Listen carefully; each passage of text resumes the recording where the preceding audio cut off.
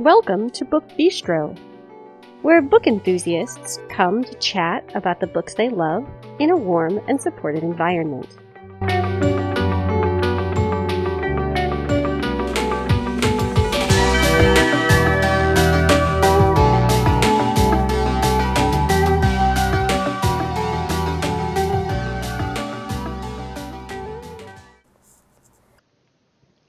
You can find us on Facebook by searching for the Book Bistro podcast.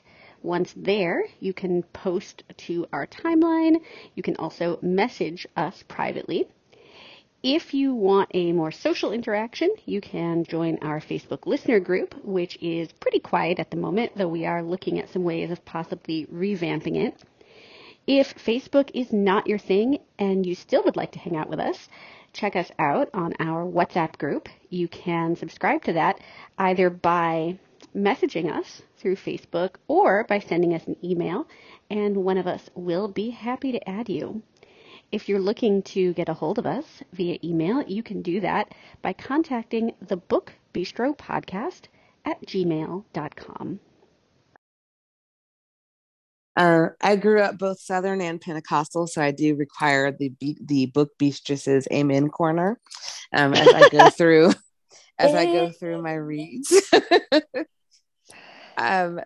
So this year has been a year of a lot of change for me. I moved, I got a new job, and so often with change comes stress. And far be it from me to be the kind of reader that when I'm stressed out, I can just go and escape into a whole different world for 180 books and just not come out until I feel great again. Oh no. If I'm too stressed and feeling depressed or something along those lines, the first thing to go are books. And it is so frustrating because I could be a prolific reader, and yet here I am looking at my Goodreads shelf right now, and I'm just thinking, A, I don't update it regularly, and B, I feel like there's not a whole lot to show for myself, but we will see. I did not make any book goals this year because I didn't do any reading last year, and I don't like having to do two different things when entering my books into Goodreads. In order for it to count, I just want to be able to hit something once, and I never remember to put my books in the to be read pile, so that's on me. And so I decided that instead of working harder, I was going to work smarter and not put any goals in at all. And then that way I wouldn't feel horrible when I didn't make those goals, when I didn't reach them. And so far that has taken the pressure off of me, has been really good. So I'm going to tell you a little bit about what I've read, a little bit about where I'm at right now, and a little bit about where I'm going for 2023. First, with my reading, I distinctly remember, because I have lots of associations with books, favorite books that I read, and they usually happen with very significant times in my life. So I distinctly remember before going on an interview being like, hey, book bistresses, I want to read a book about people escaping from cults and I also want oh gosh, what do you call it? Witness protection, where where people are in witness protection. And darned if Stacy did not just come up with the best thing of both, the best series for both worlds. So, and got me out of my big book slump. That was a year long. So you're welcome. Thank you. So I read the Sons of the Survivalist series this year by Cherise Sinclair. And it was really great. The first book is about a librarian who's on the run, basically. And oh my gosh, and witness protection. So sign me right on up. And they were really, really wonderful, wonderful books. The fourth book is about someone who survived a cult. So that was literally the best of both worlds there. and then I believe that she also suggested the Deep Ops, the first book in the Deep Ops series called Hidden by Rebecca Zanetti. And that one also has someone on the run. I'm sensing a theme here.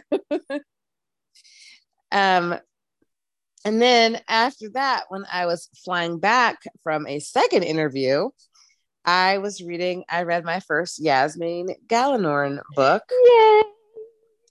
Called The Silver Stag, and it's all about someone who is she is a like private detective, and it was really, really great. And there's like 18,000 books in this series, or at least 20. So I'm woefully behind, but that was an excellent read, and all about like the Fae court and just all of that delicious, delicious Fae drama. Then got into monster romances, and I joined some monster romance reading Facebook groups because I really didn't have. I was like, well, what is this monster romance and what is this all about? And so what I learned was that there's all kinds of tropes in monster romances, all kinds of different appendages and all sorts of things. So I read my first monster romance book, which was also coincidentally, although I hate this term, my first reverse harem book, and I'm just going to start calling them polyamorous books because that's what they are. And so I read some books by Catherine Moon, called Lola and the Millionaires, parts 1 and 2. Naturally, I read this series out of order. Oh well. And Catherine Moon is also is famous for writing a book called The Lady of Rooksgrave Manor, which is also a monster romance book. And then I read the book that comes before Lola and the Millionaires, which is Baby and the Late Night Howlers. And that was an absolute delight. The characters were just so well written. Sometimes I feel like in these kinds of books that because there are so many like love interests, that sometimes not everyone gets enough screen time or really gets to be a 3-dimensional character, and everybody in these books did. After that, I went into Kindle Unlimited and found some very interesting books, all about like, there was like a tentacle monster. There was like an alien abduction books where they like end up falling in love with each other, but they're like in a laboratory setting. And those were just straight up like erotica. Then after that, I believe Stacy and Sarah and Natalia suggested to me the Edge of Collapse series by Kyla Stone.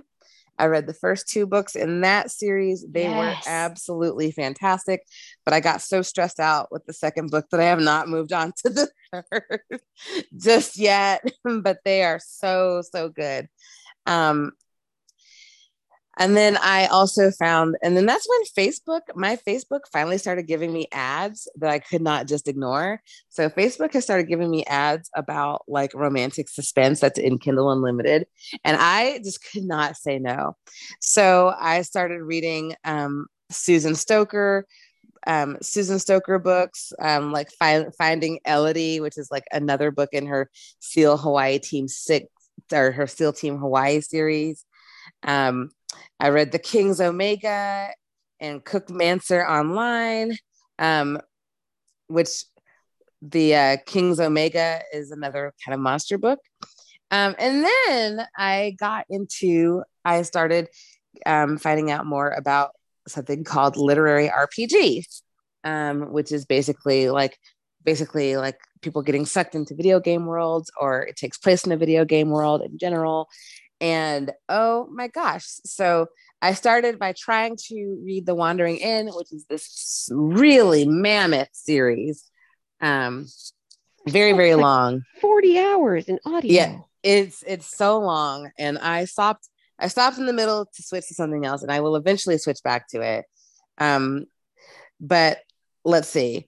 Um, so I read the Cookmancer online series or book, which was basically about someone who got their character build messed up and they became like a cookmancer, which is basically like they summon ingredients in order to make things. So it's like being a chef, like a summoning chef kind of. Um, and that one is and that one is by Nera Vivaldi. Um, and then I got into Dungeon Crawler Carl by Matt Denneman. And I about the bear. What bear? Wait, which bear? Oh, yes. Well, okay, we will back up just a tad. We will back up just a little bit. I'm so sorry I forgot about the bear. I started reading this series called Stuff and Nonsense, which is all about a stuffed talking bear who has to help his charge, who is an 8-year-old girl, and keep her out of the clutches of bad people. And you see him grow more and more sentient, and he's kind of a terrible hero, but he's absolutely delightful. Did you read that book, Shannon? No, I bought it, but I haven't read it yet. It is so adorable. So you definitely need to read it. And then Dungeon Crawler Carl. I read it as an ebook and it was really good. I liked it a lot. It was wonderful. And then someone said you have to read the audio of it. And I'm not a big audio person, but I did get the audio of the book and I reread the first book in audio, fell in love with it so much because it's done by a group called the Sound Booth Theater, and they have different voices and different like little sound things, different little things that they do to their voices, and it is absolutely fantastic. I'm now on the fourth book that I'm reading by audio, and I think that probably audio is probably going to be the way that I'm going to go with these lit RPG books from now on. And where I'm at right now is that I have a giant to be read pile because Facebook keeps showing me more ads and I keep buying more stuff. And you can tell what kind of phase I was in because if you look in my Kindle, there's like this whole swath of just romantic suspense. And then there's like this whole swath of like, 25 monster romances. And then there's like 25 game lit novels. So I definitely buy in bulk.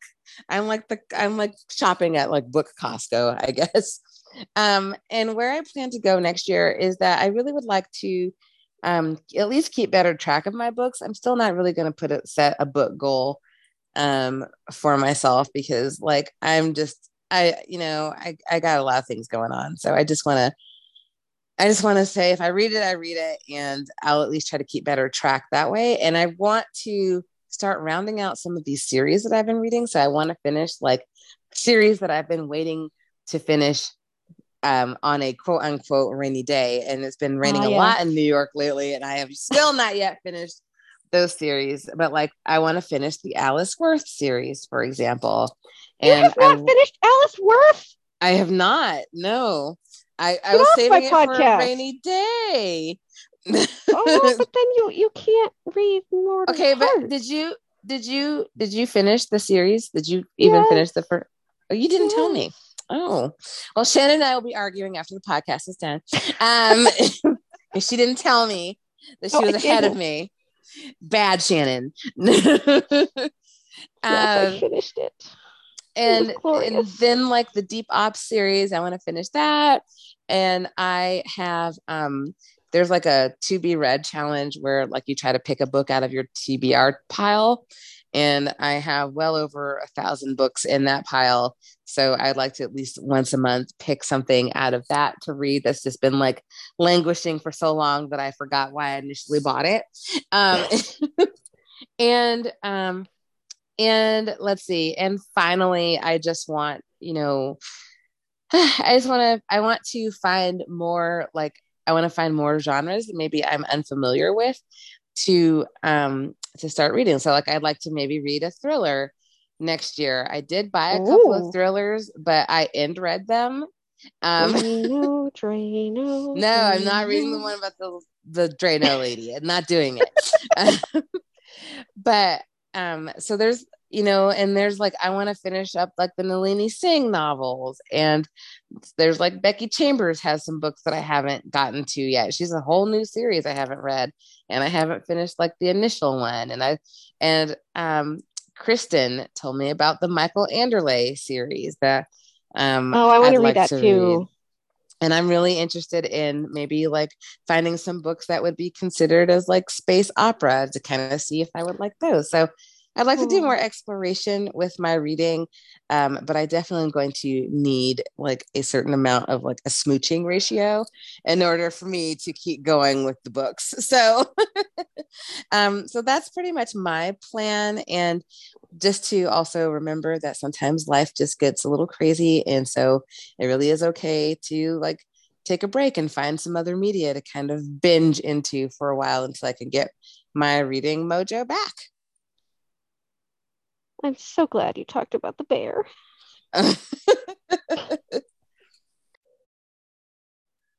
So I was looking at the list of books that I have read this past year, and I had a lot of trouble finding any sort of themes or figuring out what my favorite book was.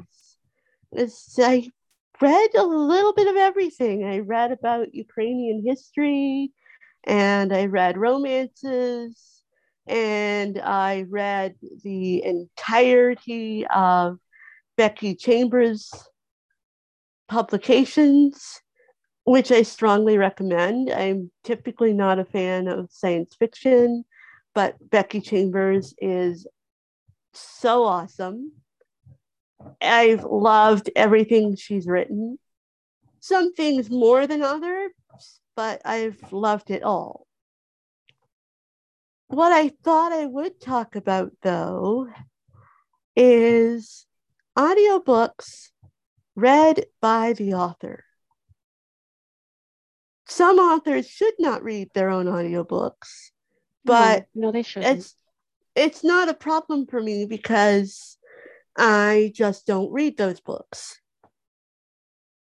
And some authors, I really like the trend right now where some authors aren't necessarily reading their whole book, but they're reading, say, the author's note or the Yes. preface.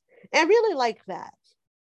I like hearing their voice. I like hearing them read about their work, even if they're not a super smooth narrator. It just feels more connected.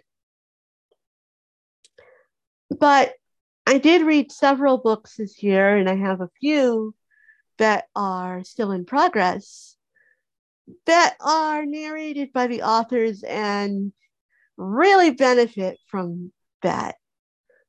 I really, really loved it. So, in no particular order, I'm going to tell you about those books. It's a wide variety. You'll get a sense for my uh, interests in reading, which span a surprisingly broad area. Um, I was a little startled when I put this list together. So, a book that I really loved, and which is one of my top reads for 2022, is Virology: Essays for the Living, the Dead, and the Small Things in Between by Joseph Osmundson. Joseph Osmundson is a microbiologist and a writer. He teaches and researches at a university in New York City.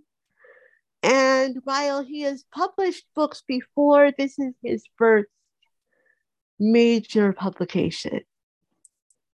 Quoting from the synopsis for the book, the author brings readers under the microscope to understand the structure and mechanics of viruses and to examine how viruses like HIV and COVID 19 have redefined daily life.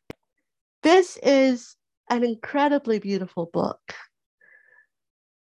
He has woven together journal entries that he kept starting at the beginning of the COVID-19 pandemic with poetry, quotes from other scientific researchers and philosophical theorists. And there are even some interviews in there. And with the audiobook, you actually get the audio of the interview. It's generally him being interviewed by one of his friends who works for some kind of media outlet. I cried so many times reading this book. I'm not sure if I would have cried as much if I had read it in text form. The author does a really beautiful job of laying his emotions bare. We really hear the desolation and isolation that happened when the COVID-19 lockdown started, when his friends and his partner were all losing their jobs, when he was trying to figure out what staying safe meant, and trying to use his knowledge and his connection to other scientists to speed up the research, not necessarily into how to stop the virus, but into how to keep people safer and how to slow down or prevent transmission. He also talks a lot about his own experiences of life. We hear about what it was like to grow up as a young, gay, relatively femme child in a very poor family. We hear about his life as he grew, as he went to college, as he met people, made friends. We hear about the impact of losing the first friend he lost to death as a young adult. She died of flu complications. So there's some really sad stuff. There's also some really happy stuff. There's a lot of love in his friend groups.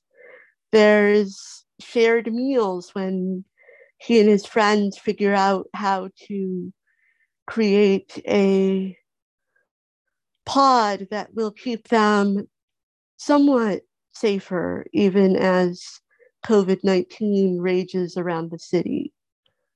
I could go on and on. It's just a really beautiful book.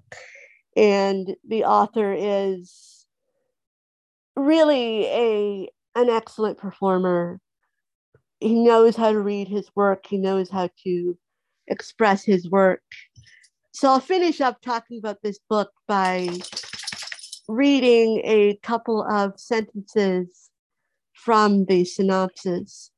This dazzling multidisciplinary collection offers novel insights on illness, sex, and collective responsibility. Virology is a critical warning, a necessary reflection, and a call to a better future. Earlier this year, I also read All Boys Aren't Blue by George M. Johnson. This is a young adult memoir, and it's about the trials and triumphs that he encountered being a young Black queer boy. And he's written it to help other young Black queer boys. This memoir takes us through his boyhood, his adolescence, and his college days. And it's a really lovely book. And again, having him read it, I could really feel the emotion of the book. The sadness, the frustration, the hurt, and the love. He writes a lot about his grandmother, who played a really pivotal role in his life.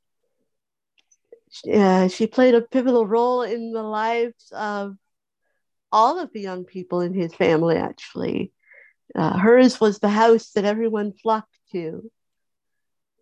And I think it speaks to how well this book was written and how well it was narrated, that even though this book was not written for me, I am a 40-something white woman, it still moved me and I still learned from it. And I still felt I felt the love coming through it. As I think the author wrote this because he loves the people that he wants to read it. It's not an easy book to read. There's bullying, there is childhood sexual abuse.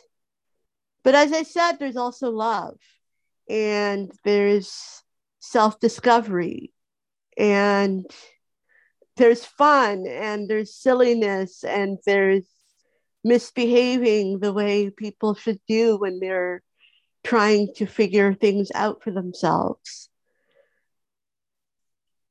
This book is best summed up by this list of topics that the synopsis pulls together, that it covers gender identity, sexuality, structured marginalization, toxic masculinity, brotherhood, family, and Black joy.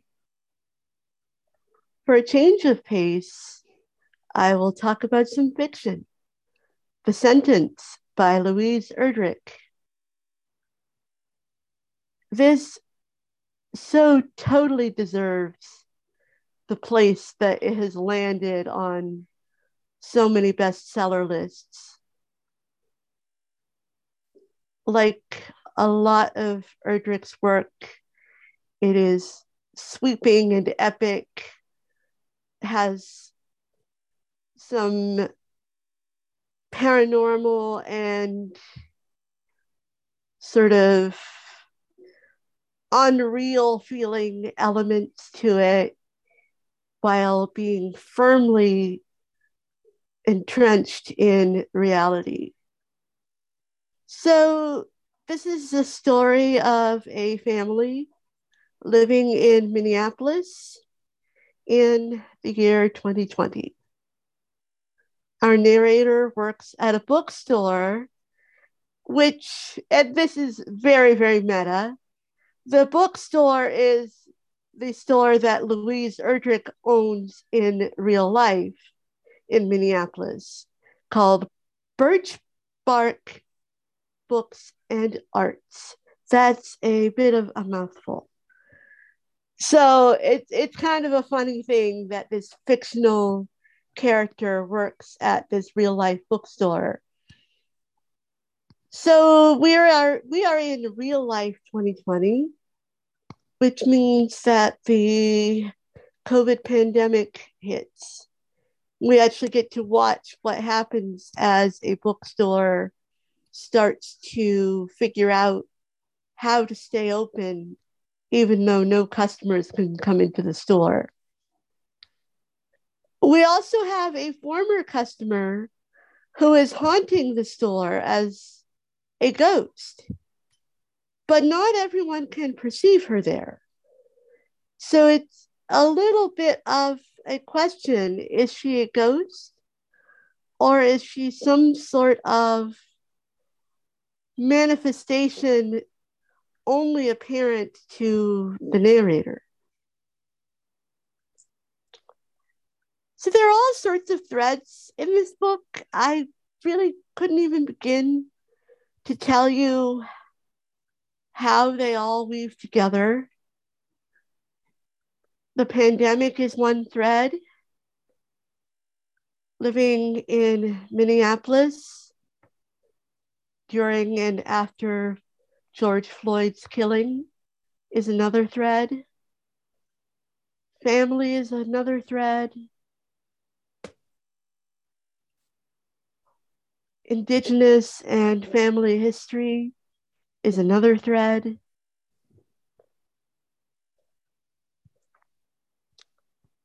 A loved one getting sick and going into the hospital is another thread. If you had a loved one get sick and be hospitalized during COVID, this will be a hard book to read because there are some really, really, really heart-wrenching moments of not knowing what was going to happen, of the deep isolation of having a loved one in hospital and not being able to visit. It was really, really gut wrenching. And yet, it wasn't the whole of the book, and it didn't make me love the book any less. I love Louise Erdrich's reading. It is expressive, but also oddly gentle. I feel like she's reading me a bedtime story, even when the content is not anything that I would want in any bedtime story I ever read.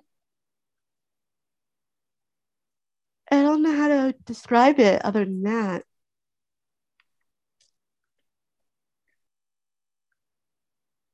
Moving on to another nonfiction book,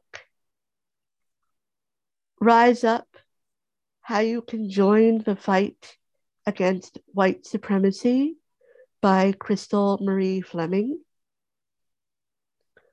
Dr. Fleming is an educator, a researcher, a lecturer, and she's written this book for young people to explain what white supremacy is, what racism is, what the history of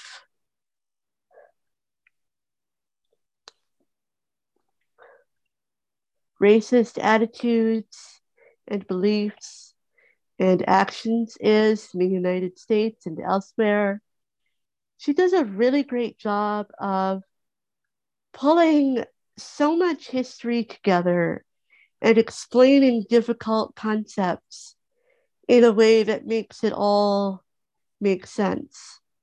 I think this is a book that adults can read. It is short, maybe 5 or 6 hours in audio. It is very clear, broken up into pieces. You can read it one chapter at a time. It does not talk down to the reader. It assumes that the reader is a young person. So there are references to schooling and teachers and family and to being a young person. But that doesn't overwhelm the content. As I said, the content itself is really something that people of all ages can and should take in. The author is very clear in her reading. I would have loved to have had her as a college lecturer. She organizes her thoughts well. She has a good sense of how fast to speak, when to pause. And it just really feels like a supportive learning environment when I listen to her. The last two books I will talk about since I can't come up with a better segue than that, are a nonfiction and fiction book that I am still reading, haven't finished them. I'm hoping to finish both of them by the end of 2022. The first is An Immense World: How Animal Senses Reveal the Hidden Realms Around Us by Ed Yong. Ed Yong is a journalist, and he wrote this book as a break from the intense and in-depth reporting he was doing on COVID-19. I'm detecting a theme in the reading that I did this year without really realizing it. So, this is a book about animal senses, and Ed Yong is very clear at the beginning that he is not writing about animal senses as compared to human senses. There is no comparison, he says. The world that different types of animals live in is a completely different world than the world humans live in. The kinds of senses that animals have and the ways they use them and the reasons they use them are often very, very different. There are parallels, of course, but it's not fair to humans or to animals to talk about animal senses related to humans. It's not fair to compare how well a dog smells to how well a human smells. Our smelling apparatus is different from the canine smelling apparatus. The reasons that we smell, the reasons that we sniff, are different from the reasons that dogs sniff. It's not fair to say that elephants can hear 5 times as well as, oh, I don't remember the comparison he gave, but let's say mice. Does 5 times well mean that they can hear 5 times as broad a frequency? Or that they can hear a certain frequency 5 times as well? Or that they can hear a certain frequency at 5 times the volume? Or 5 times less volume? And on and on and on. So this is a really neat book. It talks about the ways that various animals feel through their skin, through their whiskers, the ways that they feel vibrations through their feet rather than hearing them, all sorts of stuff. But what does make this book really special is the expression the author uses as he reads. We hear him laugh as he details a funny experience that he had in a research lab.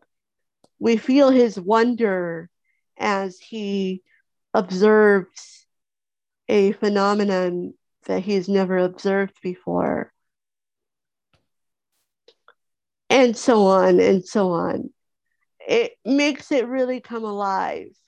I feel like I'm at story time with him, like I've gone to the library or a particularly fun college lecture. But I also feel like he's teaching me stuff. Maybe it's stuff that I could learn elsewhere, but I like the way that he has pulled it together and the way that he tells it.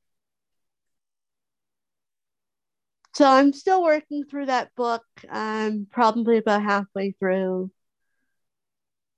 Another book that I'm not quite so far along in is called The Sign for Home by Blair Fell.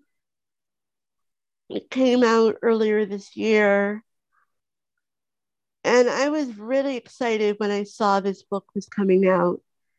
It is about a deaf-blind man who is in his early 20s, and he is living with his uncle, and his uncle has guardianship over him. I haven't quite learned how that happened, but I'm guessing that this young man was not given the tools or the access to vocational rehabilitation services to enable him to make his own decisions and run his own life. His uncle is also very deeply involved in the Jehovah's Witness Church. So that Arlo, this young man, it dominates Arlo's life, both religiously and socially. But Arlo's life is about to open up because he needs to hire a second interpreter in order to take a college class. Interpreters generally switch off every 20 minutes when they are doing a long interpreting assignment. And Arlo starts to take a little bit of agency, making a decision about which interpreter he wants to hire. And I'm getting the sense that he's going to learn a little bit more about how to take agency, because this new interpreter is seemingly going to stir some stuff up in Arlo's life. So we hear alternating chapters from the interpreter, whose name I don't remember right now. I should have taken my notes and done my research a little bit better. So you'll just have to trust me that the interpreter exists and does have a name. So we get alternating chapters from the interpreter's perspective and from Arlo's perspective. Curiously, the interpreter's chapters are told from the first person. Arlo's chapters are told from the second person. He refers to himself as you, describing his own experiences, thoughts, and perceptions in the second person. This book is narrated by the author excellently. His voice is very pleasant to listen to. He has a good pacing and expression.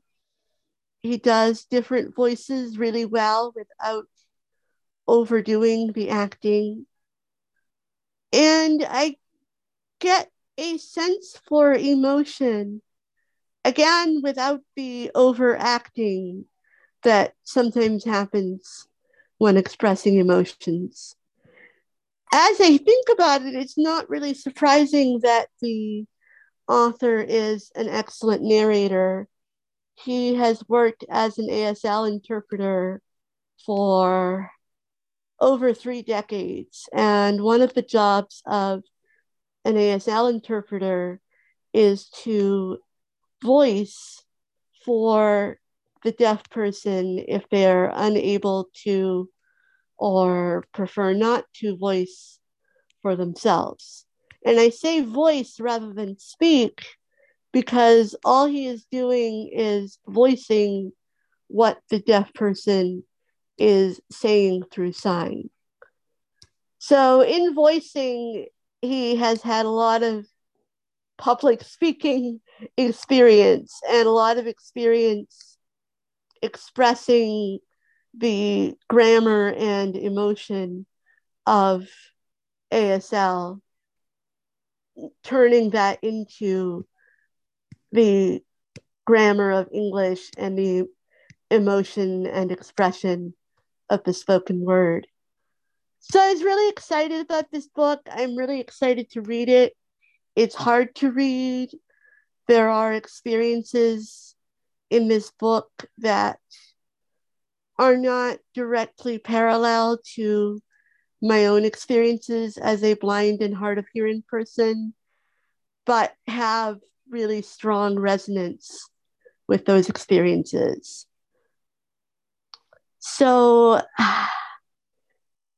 I think it's a great book to read if you're interested in disability experience. And what I'm getting the sense is fairly accurate, on point disability representation, maybe with a little bit of license taken with some small details, but not with the big details that matter. And it's also a book to read if you like really good fiction and want to learn about life of people who live differently than you do. And I don't just mean the deaf blindness, but the life in a Jehovah's Witness church, the life of an ASL interpreter, the life of a gay male ASL interpreter, just all kinds of really interesting things intersecting in this book. So again, that was The Sign for Home by Blair Fell. And to wrap this up, I will tell you about one totally unrelated book, unrelated to anything that I've talked about, I should say. You Made a Fool of Death with Your Beauty by Akwaeke Emezi. This is a really, really beautiful book. I've seen really divided reviews on it. It is deeply moving. I read it, even though it's technically a romance, I read it as a literary fiction book with a strong romantic element throughout the whole book. I'm not going to tell you what it's about. You can go read the synopsis, but there's really, really lush description of a Caribbean island. There's beautiful description of food. There is some very, very steamy time in some pretty unusual spaces.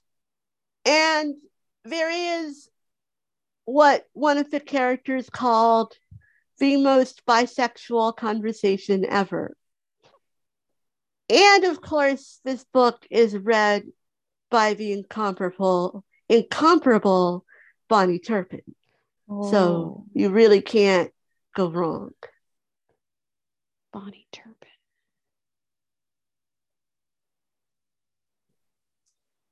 So this year I did a lot of reading of things that have brought me a lot of joy. I've just said a lot twice in one sentence. So that's awesome. And I found some slow burn things. I read The Spanish Love Deception by Elena Armas. And that book to me was just a perfect 5-star read.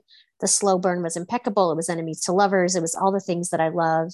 And then I also read earlier this year, All Roads Lead Here by Mariana Zapata, which again was just this perfectly gorgeous. I really love a good slow building, a slow burn romance where it takes the main characters a really long time to A, like each other, and B, to actually, kind of find that sexual chemistry. And this, Mariana Zapata, as any of my romance friends probably know, is the queen of the slow burn. And this book was no exception. So those were kind of like a great way to start out the beginning of the year. And then I spent 2 months diving down this really, for me, very different rabbit hole. So it started with, as Mika mentioned, the Sons of the Survivalist series by Sharice Sinclair. And I binged these books in like no time flat. Like I loved them. I loved that they were romantic suspense. I loved the found family element. I loved the author's writing style. And that led me to both of her erotica series. So her Master of the Shadowlands, I'm sorry, and Mountain Masters in Darkhaven. And I just like binged all of those. I was like, oh my God, like I've been missing this my entire life. I had no idea. And I really enjoyed that so much that then it led me to Lexi Blake. And I spent probably close to 6 weeks doing nothing in the whole world but binging all of the Lexi Blake that I could get my hands on. Her Masters and Mercenaries series was just everything to me. It's erotica with a lot of plot. It's romantic suspense. It's some BDSM. That's the same with the Cherise Sinclair. So just, in case you want a content warning, that's your content warning. And it just really kind of both these authors kind of broadened my sort of romance reading horizons this year, which I'm always happy when that happens for me. A few amazing contemporary romances that I've read this year, and I've read so many. I can't even tell you, but some of the ones that were kind of notable for me. Actually, before I get to my contemporaries, I'm going to talk about something that I've been looking for a lot. And I found 3 really good books this year that sort of portray this, and that's body positivity, particularly in the romance genre.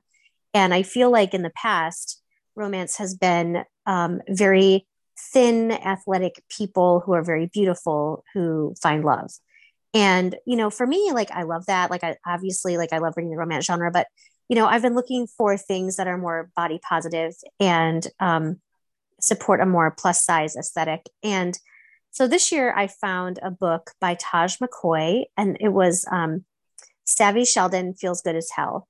And this book was so much everything. It was about a woman who learns how to be comfortable in her body on her terms. It was a great romance. And oh my God, the food in this book, friends, the food. So amazing. Like, I think the food parts in this book were almost as good as like the romance parts. They were very sexy and amazing.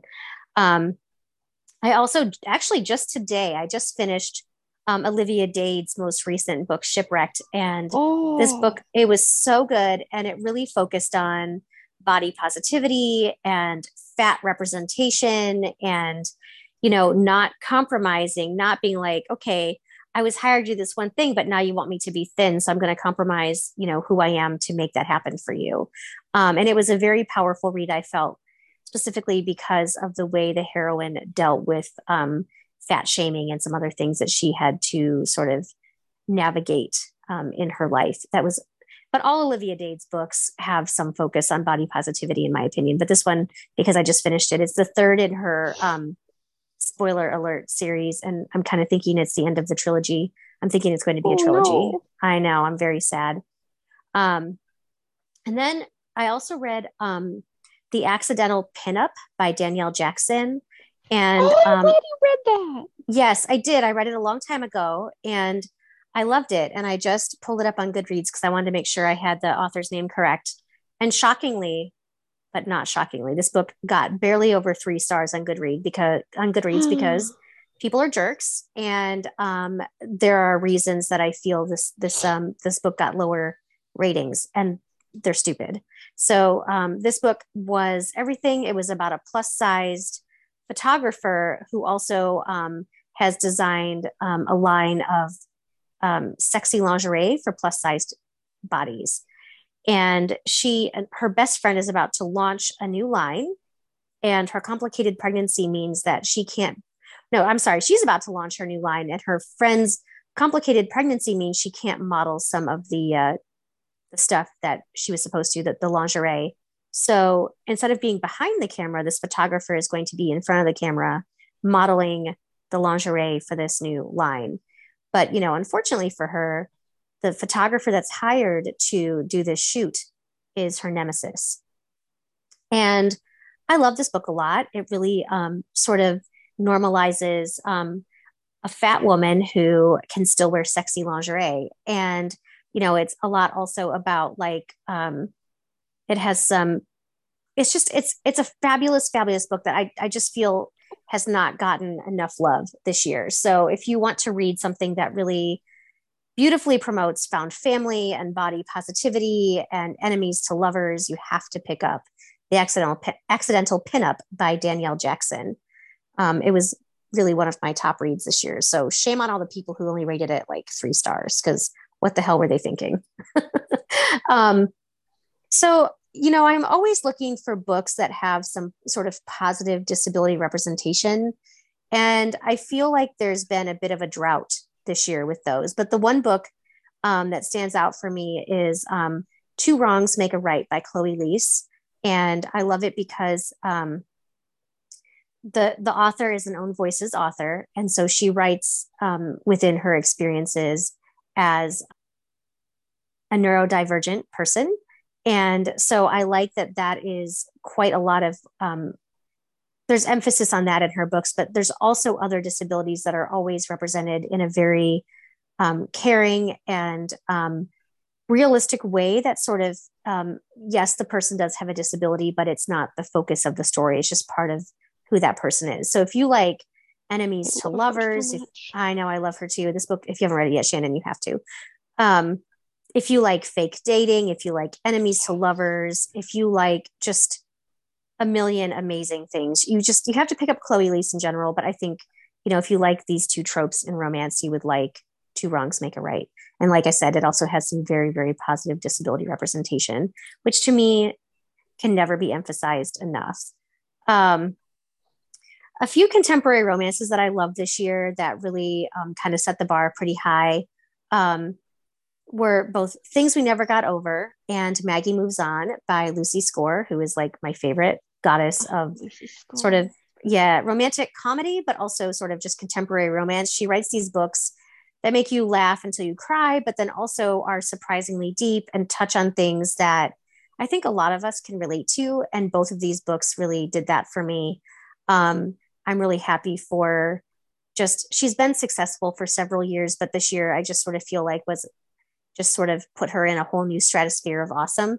And so I'm looking forward to seeing what she has in store for us in 2023.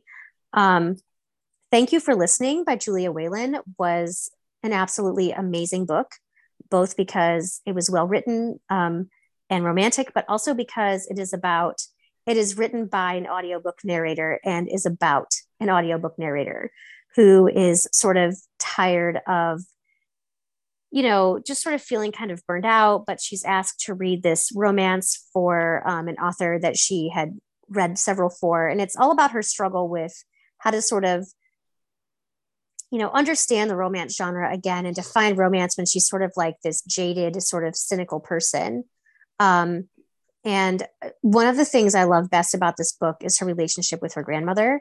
It was very deep and very beautiful. Her grandmother had some lovely, lovely, lovely, lovely friends in this book that also kind of, made this story enhanced it so much. And it touched on some pretty deep topics with caregiving and old age.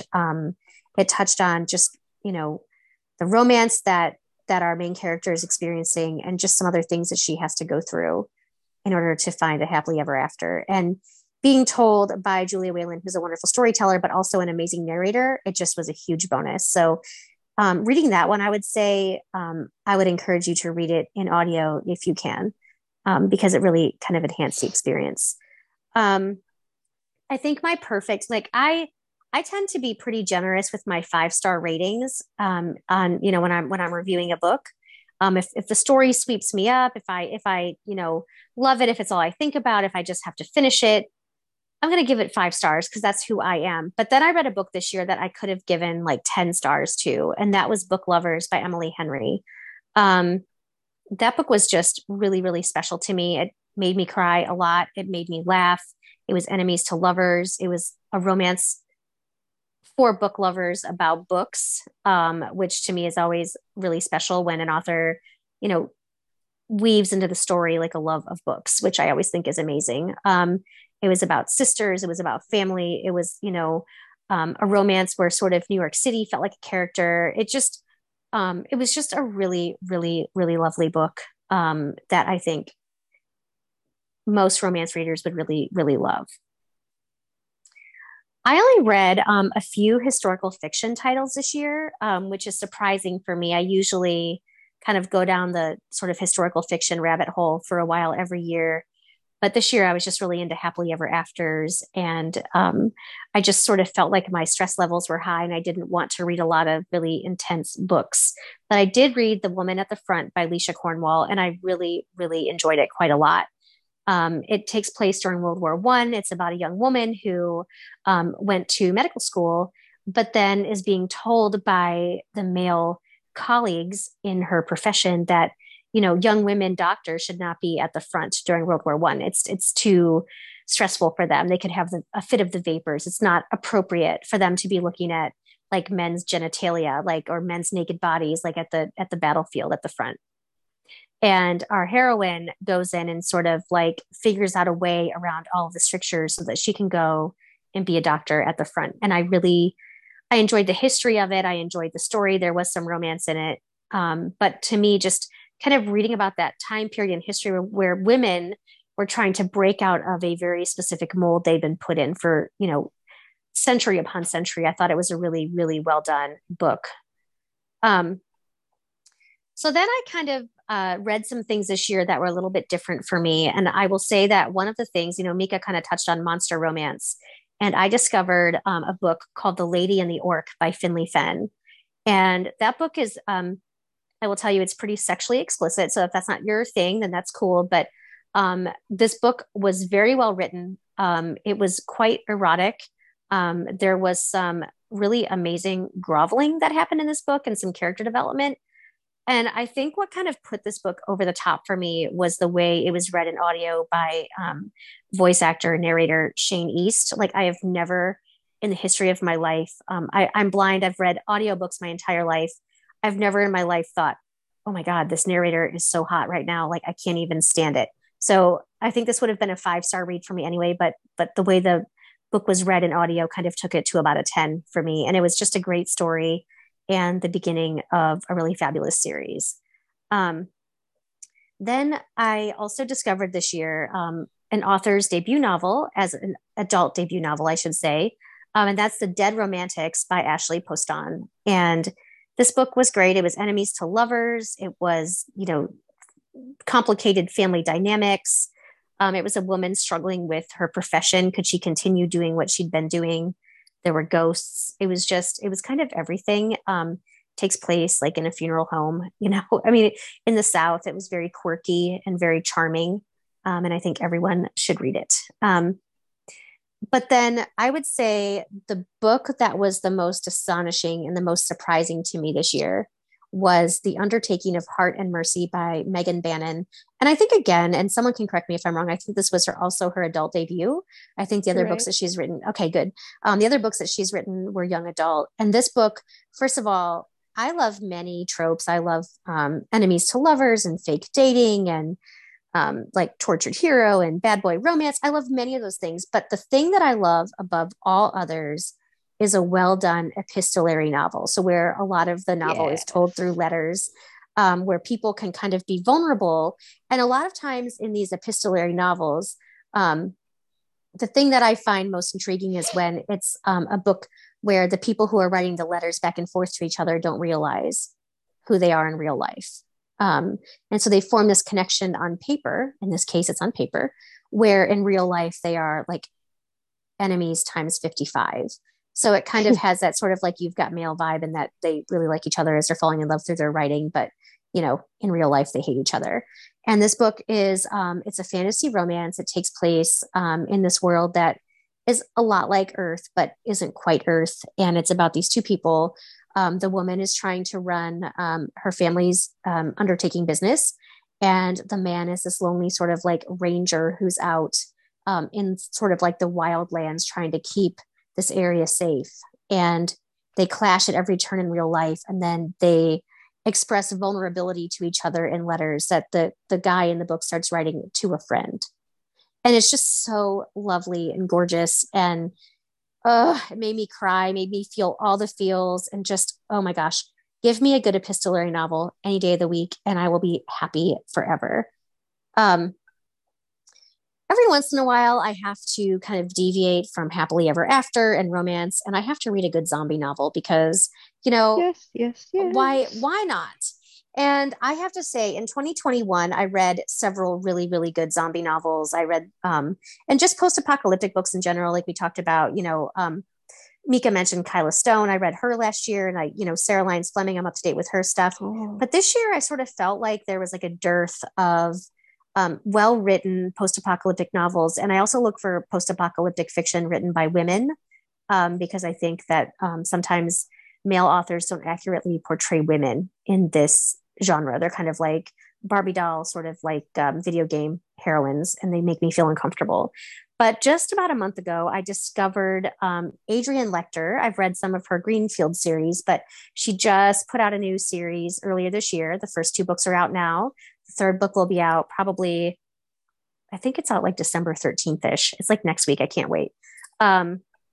Sometime in December. Don't quote me on the date. I don't have it in front of me, but she has started. The 23rd. Oh, is it the 20? Oh, that's right. It's right before. Yes. So the 23rd is when her third book comes out, but this is the World of Anthrax series by Adrienne Lecter. And this book is high octane action nonstop. There is no downtime for this poor woman. I mean, she is like on the run. She's sick. Then there's zombies. Then there's like people out to get her. And she's trying to find a safe haven. And it's just about, basically, it's another story about how a group of survivors tries to deal with the end of the world as they know it. And I thought it was exceptionally well done. This heroine is very complex.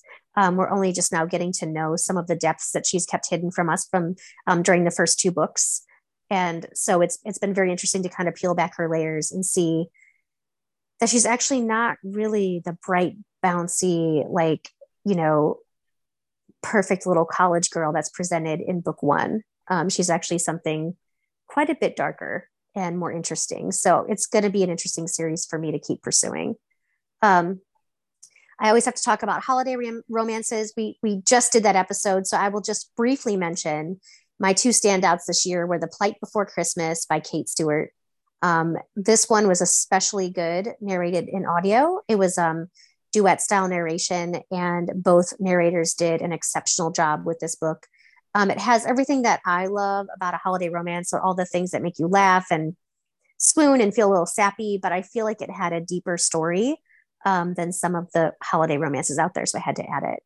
And then, Kristen mentioned Claire Kingsley with her Bailey Brothers series, and this book, The Grump Who Saved Christmas, is a sort of spin-off of that and takes place in the town of Tillicum, where the Bailey Brothers books take place. And it was just everything gorgeous and fabulous with the grumpy sunshine dynamic and, a small town farm that needs saving and just a second chance romance. It's many, many beautiful things.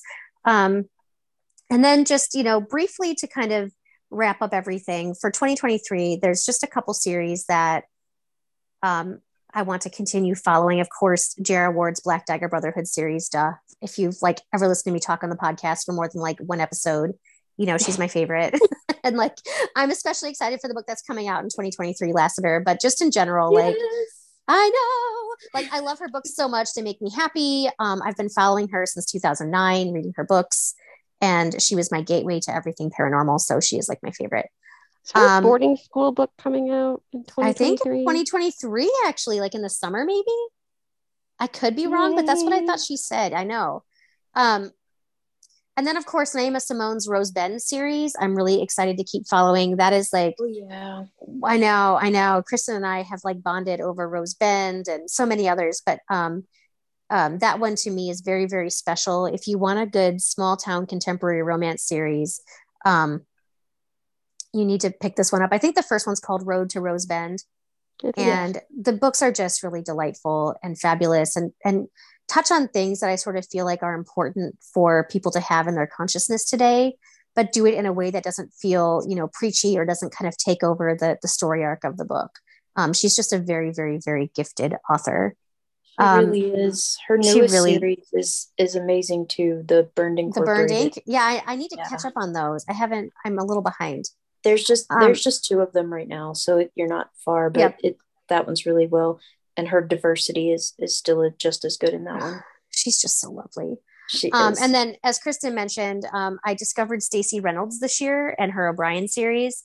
And I have to say, they're a little, they have some sort of like sappier elements that I'm usually comfortable with, but the stories are just so lovely and interesting. And they tell such like intriguing stories. I couldn't put them down. The first one is Raven of the Sea, if you want to get started. The one Kristen was talking about earlier is A Lantern in the Dark. Or Darkness, Lantern in the, I don't know. That's book 2. Lantern in the Dark. But they start with Raven of the Sea, and they're just lovely about this big family and all these different people they kind of bring into the fold. And there's lots about music and just really interesting things about Ireland and just, I don't even know, like it's a really great series as well.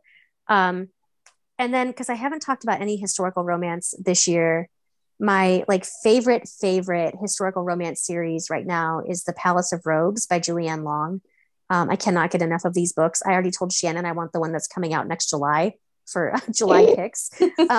Like I really love them. I love it's a wonderful series. It has a lot of found family in it, and just, you know, not caring about class differences and things like that during the sort of Regency era of London, historical romance is often quite present. And in this place, in this boarding house by the Thames, it's not, you know, class differences and things like that are not seen.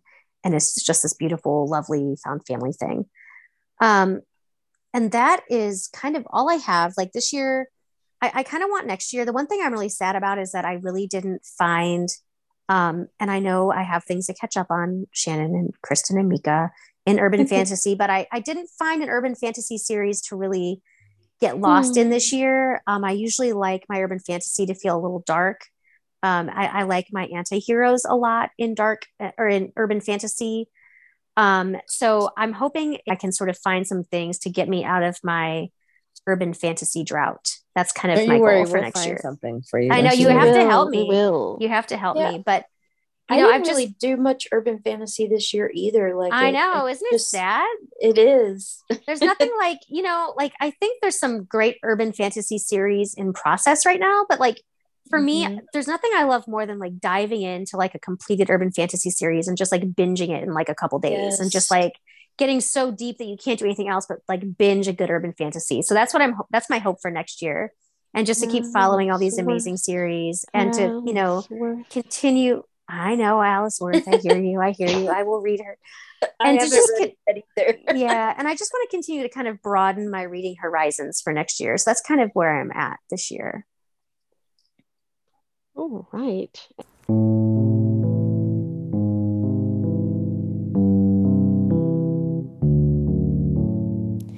If you would like to leave us a rating or a review, you can do that on Apple Podcasts or any other platform that you use to access the show. Not only does it tell us what you think, but it also helps other people find us when they're looking for book-related podcasts. It kind of advances us in the Google algorithm. So I will be back next Tuesday morning with an author interview and, of course, the guide to new releases. And some number of us will be back on Friday with more bookish greatness. Take care, everybody.